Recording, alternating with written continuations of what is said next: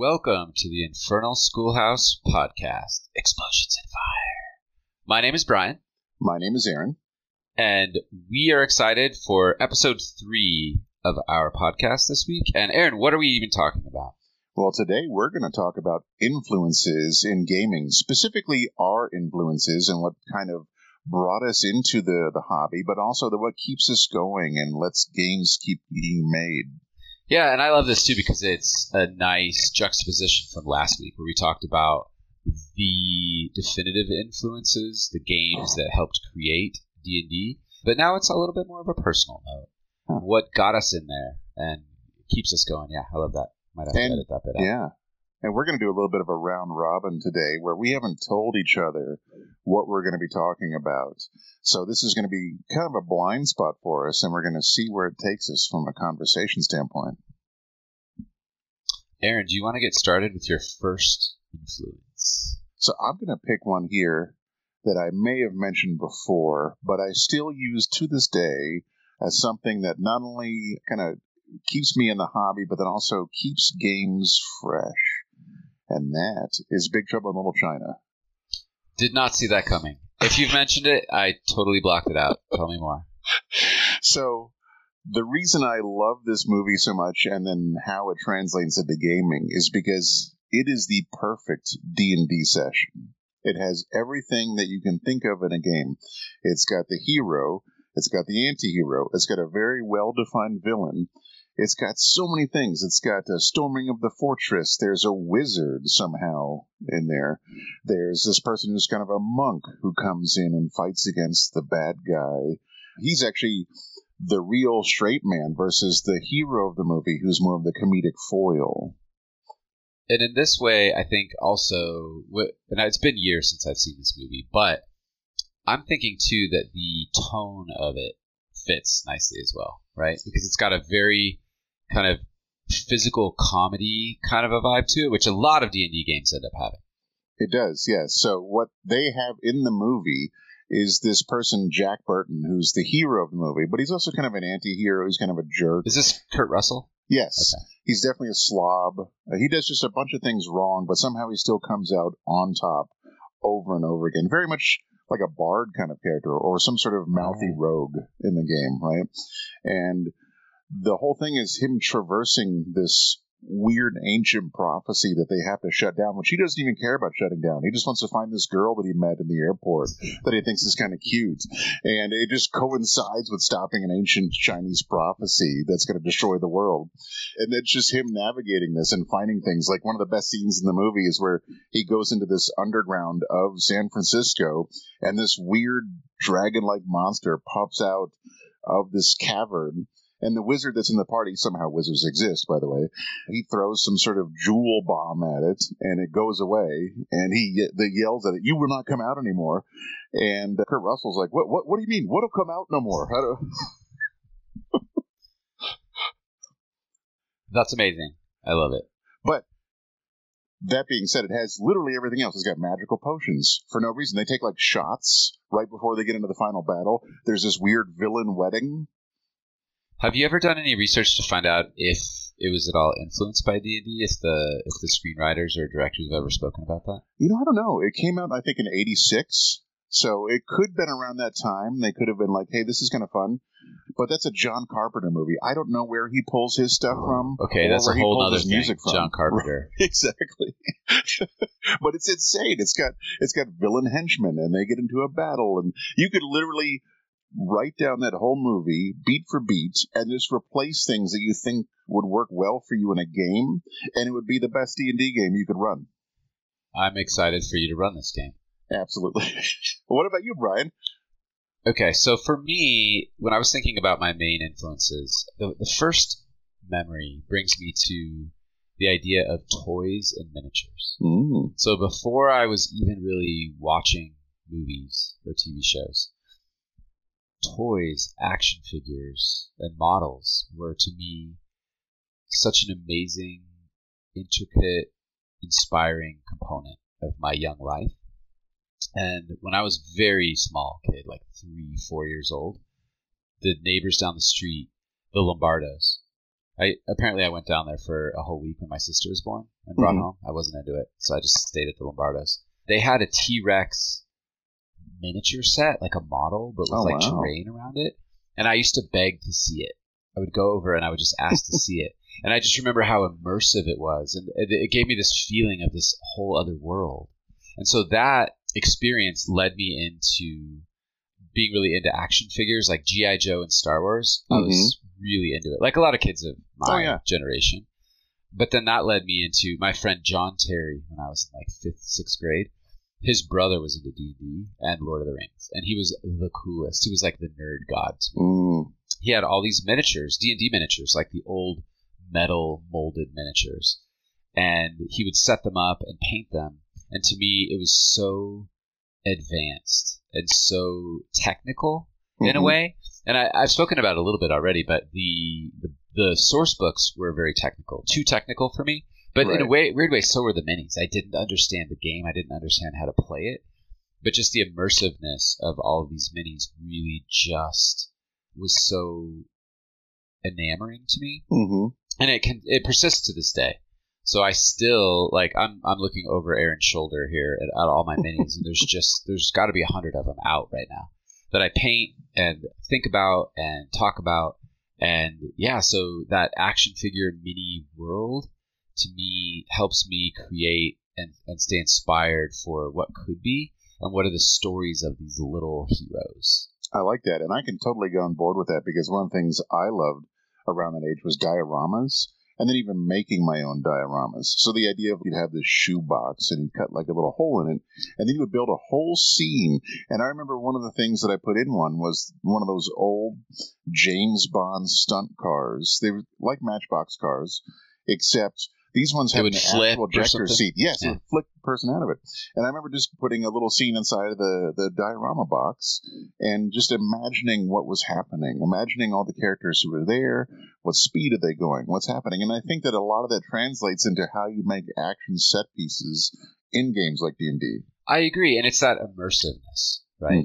This idea that just with your mind and just looking at a couple of sort of prompts almost, you can start to fill in the blanks and figure out what would be happening around this, or what happened just before, or would be happening just after this moment. Right. And I think that leads you directly into the urge to be a dungeon master or a game master. It's like, I could tell this story, or I could present these options for people. Agreed. And I would say, too, I'm thinking about, like those Star Wars figures, especially from the 1977 models and up. Those were very much imagination required to play with. Because you didn't have articulations in the elbows and knees. They shot like a toothpick lightsaber out of the arm. Yes. The crude nature of toys of our childhood directly leads to more engaging imagination. Right. Aaron, what is your next influence? Okay, so for me, I really like musical influences. And I don't necessarily mean the lyrics of a song, but whatever ambiance that gives me. So I'm going to fast forward about 20 years from where you're talking about, and there's this great Bush remix song. Another one that I did not see coming. Right? We're keeping this interesting. We're keeping it fresh. So for mine, it's the song Mouth, but there's this remix of it called the Stingray Mix, and I found it, like a lot of people, in American Werewolf in Paris, which is a mid-movie. It's not amazing, right? American Werewolf in London? Great movie. Yes. Paris? Schmeh. Exactly. But I fell in love with that song, and what I would do is I would actually sit and write to that song, just on repeat, just one of those things creating the mood. And I remember I wrote some sort of weird vampire story. It's probably some sort of adolescent story I never want to pick up and read again, even if I could find it. But when I wrote it, I then took it and applied it towards my vampire games I was running. Oh, cool. And I just like the mood to put you in, where you're like, what am I imagining? What is the world of darkness? What are these things that I want the players to see based upon what I'm feeling in this moment? I love that you say that, too, because I think about that a lot when I play D&D or when I run a game, it's not just what are the monsters, where are you, but it is actually centered around what does it feel like. And I think for those of us with really vivid imaginations, we can so clearly feel it. It's this mysterious, intriguing, compelling feeling that we want to sort of like bottle and then recreate or share with our friends. Absolutely, yeah. Now, what about you, Brian? What's your next one? Okay, so my next one here is actually primarily cover art. So the classic I think classic, the Lord of the Rings prints of the books and the Hobbit books. Those are great. That were out when I was a kid. And I think this is well-traveled territory here with the Lord of the Rings movies that came out. Right. Those were heavily influenced. But just the immersiveness of those paintings and what that may signify and what it made me feel and the way it was evocative. And it very much related to John Terry's brother as well, because he had those books. Right. And so those I think were incredible. The Monster Manual art, the original first edition, like 1979 Monster Manual, which I just cracked open my copy. And one of the things that was really wild to me was that there was breasts in this book. I'm looking right here, page 51, the harpy, bare-breasted. And for little fifth grade Brian, there was no internet or anything like that. So this was a pretty shocking thing. And then also another thing that I was thinking about too is Frank Frazetta. I don't know if you know this artist. He was a really incredible fantasy artist, but he would often feature scantily clad women, either being taken captive by monsters and dragons or being saved by the barbarian. And so this juxtaposition of beautiful, buxom women and all of the things that I was enamored with, which is like fantasy and dragons and all that, still to this day kind of blows my mind a little bit because it seems a little bit impossible. Right. But yeah, so this artwork, this rich tradition of fantasy art, I still find it, like, dear listener, just Google Frank Frazetta and see these really evocative, incredible images. Maybe didn't age well, but I think just really paints a strong sense of place and adventure and opportunity. I could see like a good opportunity right now of a nice one shot where we turn it on its head and we have this man in a Speedo and he's getting rescued by no longer the damsel in distress, but this well overdressed woman who's coming to save him. I love it. I think there's a movie on Netflix right now about that. They do the gender reversal. Oh, really? Yeah, it's got Chris Evans and I forget the actress's name, but yeah, they do something like that. But I do like that idea. That's cool. And I do love matte paintings, and I especially enjoy the artwork of Star Wars when they would put out these books, especially when it first came out, of saying, "Hey, look at all these amazing matte paintings," and how that's how they went through special effects at the time, was by putting those up in the background and then having that going on. And I am still captivated by those, and I still try and kind of tie that in my own sense into a game, like how just printing out a map, even if it's only used for 10, 15 minutes, just having this matte painting that people are standing on, they're asking questions like, wow, what is this? What happened? Yeah, that's a great use of maps in role-playing games, too, where if you've got enough detail, your players may just ask, like, what is that little box over there in the corner? And if you describe something, just theater of the mind, you don't really get that. They may say, is there anything else in the room? But I do love that idea of pointing to things and saying, like, what is that? Or that looks like it might be a lever, or that looks like it might be a door, or what's under that rug. Yeah. Cool. What's next? All right, so I'm going to make this surprising again. Obviously. This is one of my favorite movies, but also I think is great for atmosphere building, and that's Night of the Living Dead, the original one. Ooh. They're coming for you, Barbara. Exactly. And I would say that if you pick any of my current players, or even former players, they would agree that I like bringing in horror and suspense in the games. Not to make it weird or trigger-worthy, but I think that there does need to be some sort of sensation of danger. Like, what am I doing? If you're just feeling like this video game character where it's, you could just regenerate if something bad happens. Exactly. And that movie is so claustrophobic and socially conscious and really enjoyable to watch. And if you can bring those things together, especially if I run Monster of the Week or Vampire, I want you to feel a little bit uncomfortable. I want you to have a challenge while you're playing, not just feeling like, hey, I'm this all-powerful vampire, or I'm a monster hunter trying to stop some sort of enemy that's coming through, but I want you to feel like I'm a little bit vulnerable right now. Yeah, and I'm thinking too of being a player at your table when we were as a party thinking about doing something really stupid, and your voice as the game master saying things like, "Okay, you would know that this is a potentially lethal situation, and so you clearly understand that if you go into this room right now, you could die."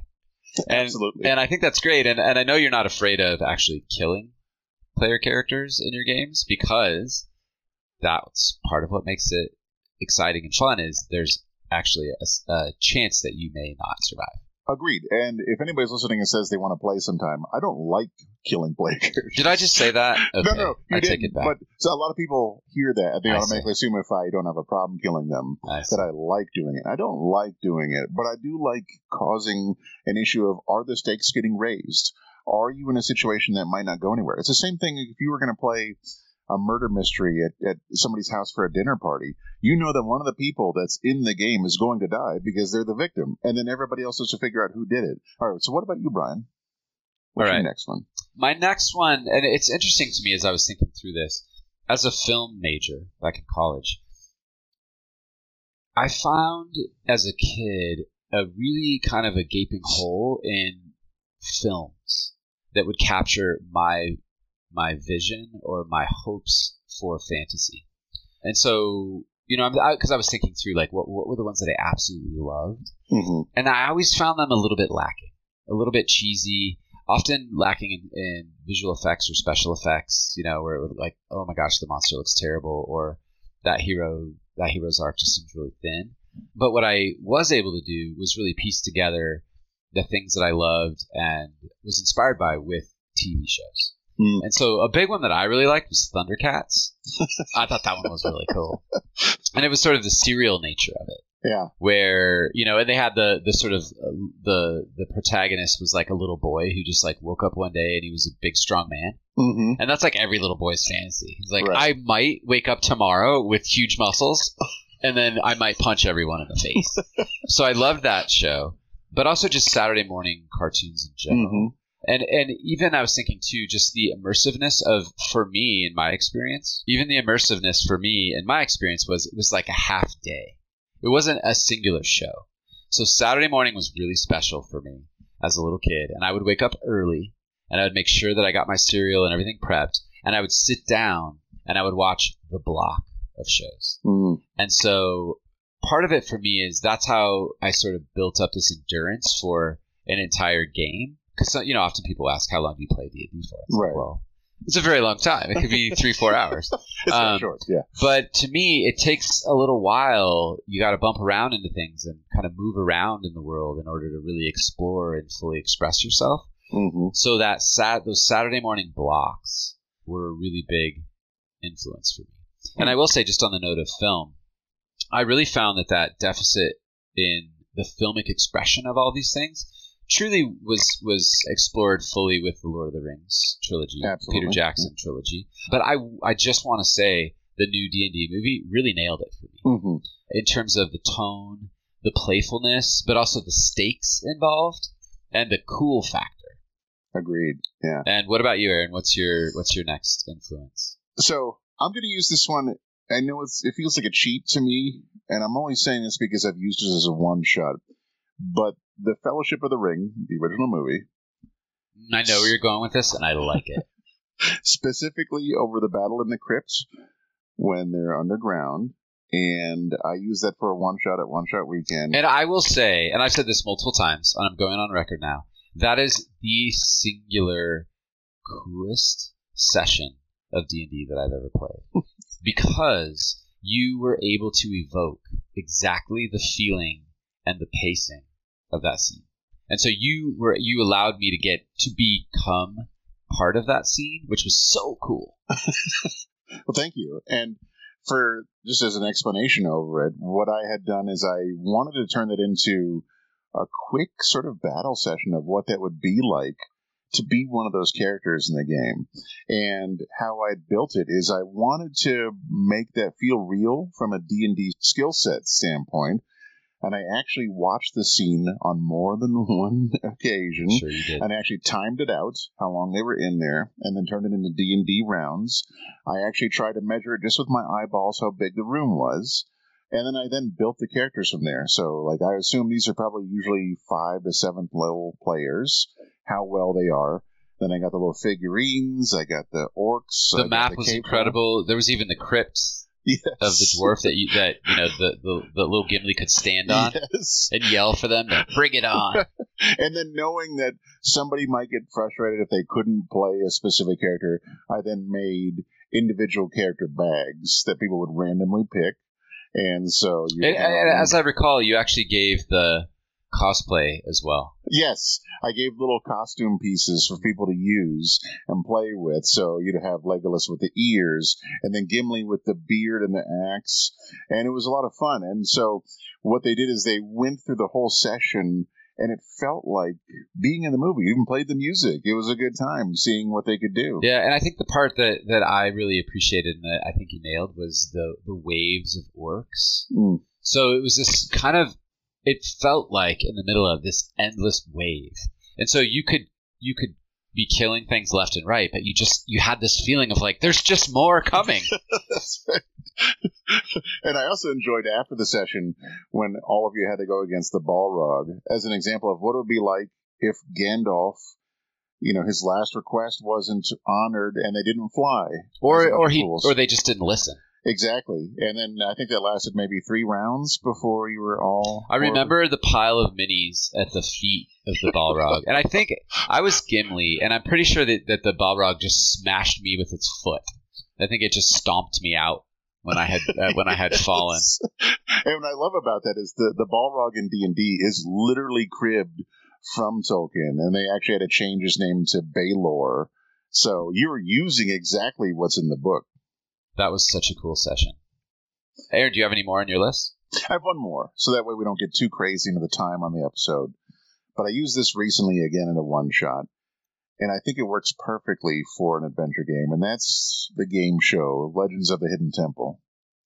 Which I also have witnessed with my own eyes that you've incorporated this. Quite literally. Everything you want in a game. It's got some riddles and trivia and puzzles they have to figure out. And then you have this crazy obstacle course that they have to go through and try and survive and then get this idol at the end and win the game.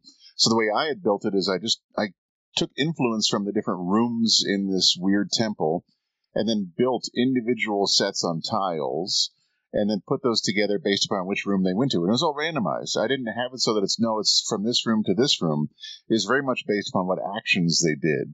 And every single one of them had either a riddle or a way they could work through it and not have to, fight something. It really felt like you were in the game. And then there was the big baddie who were the temple guards who showed up, and they did not do well against them. That's the whole idea of just this one thing that would take your life in the actual game show.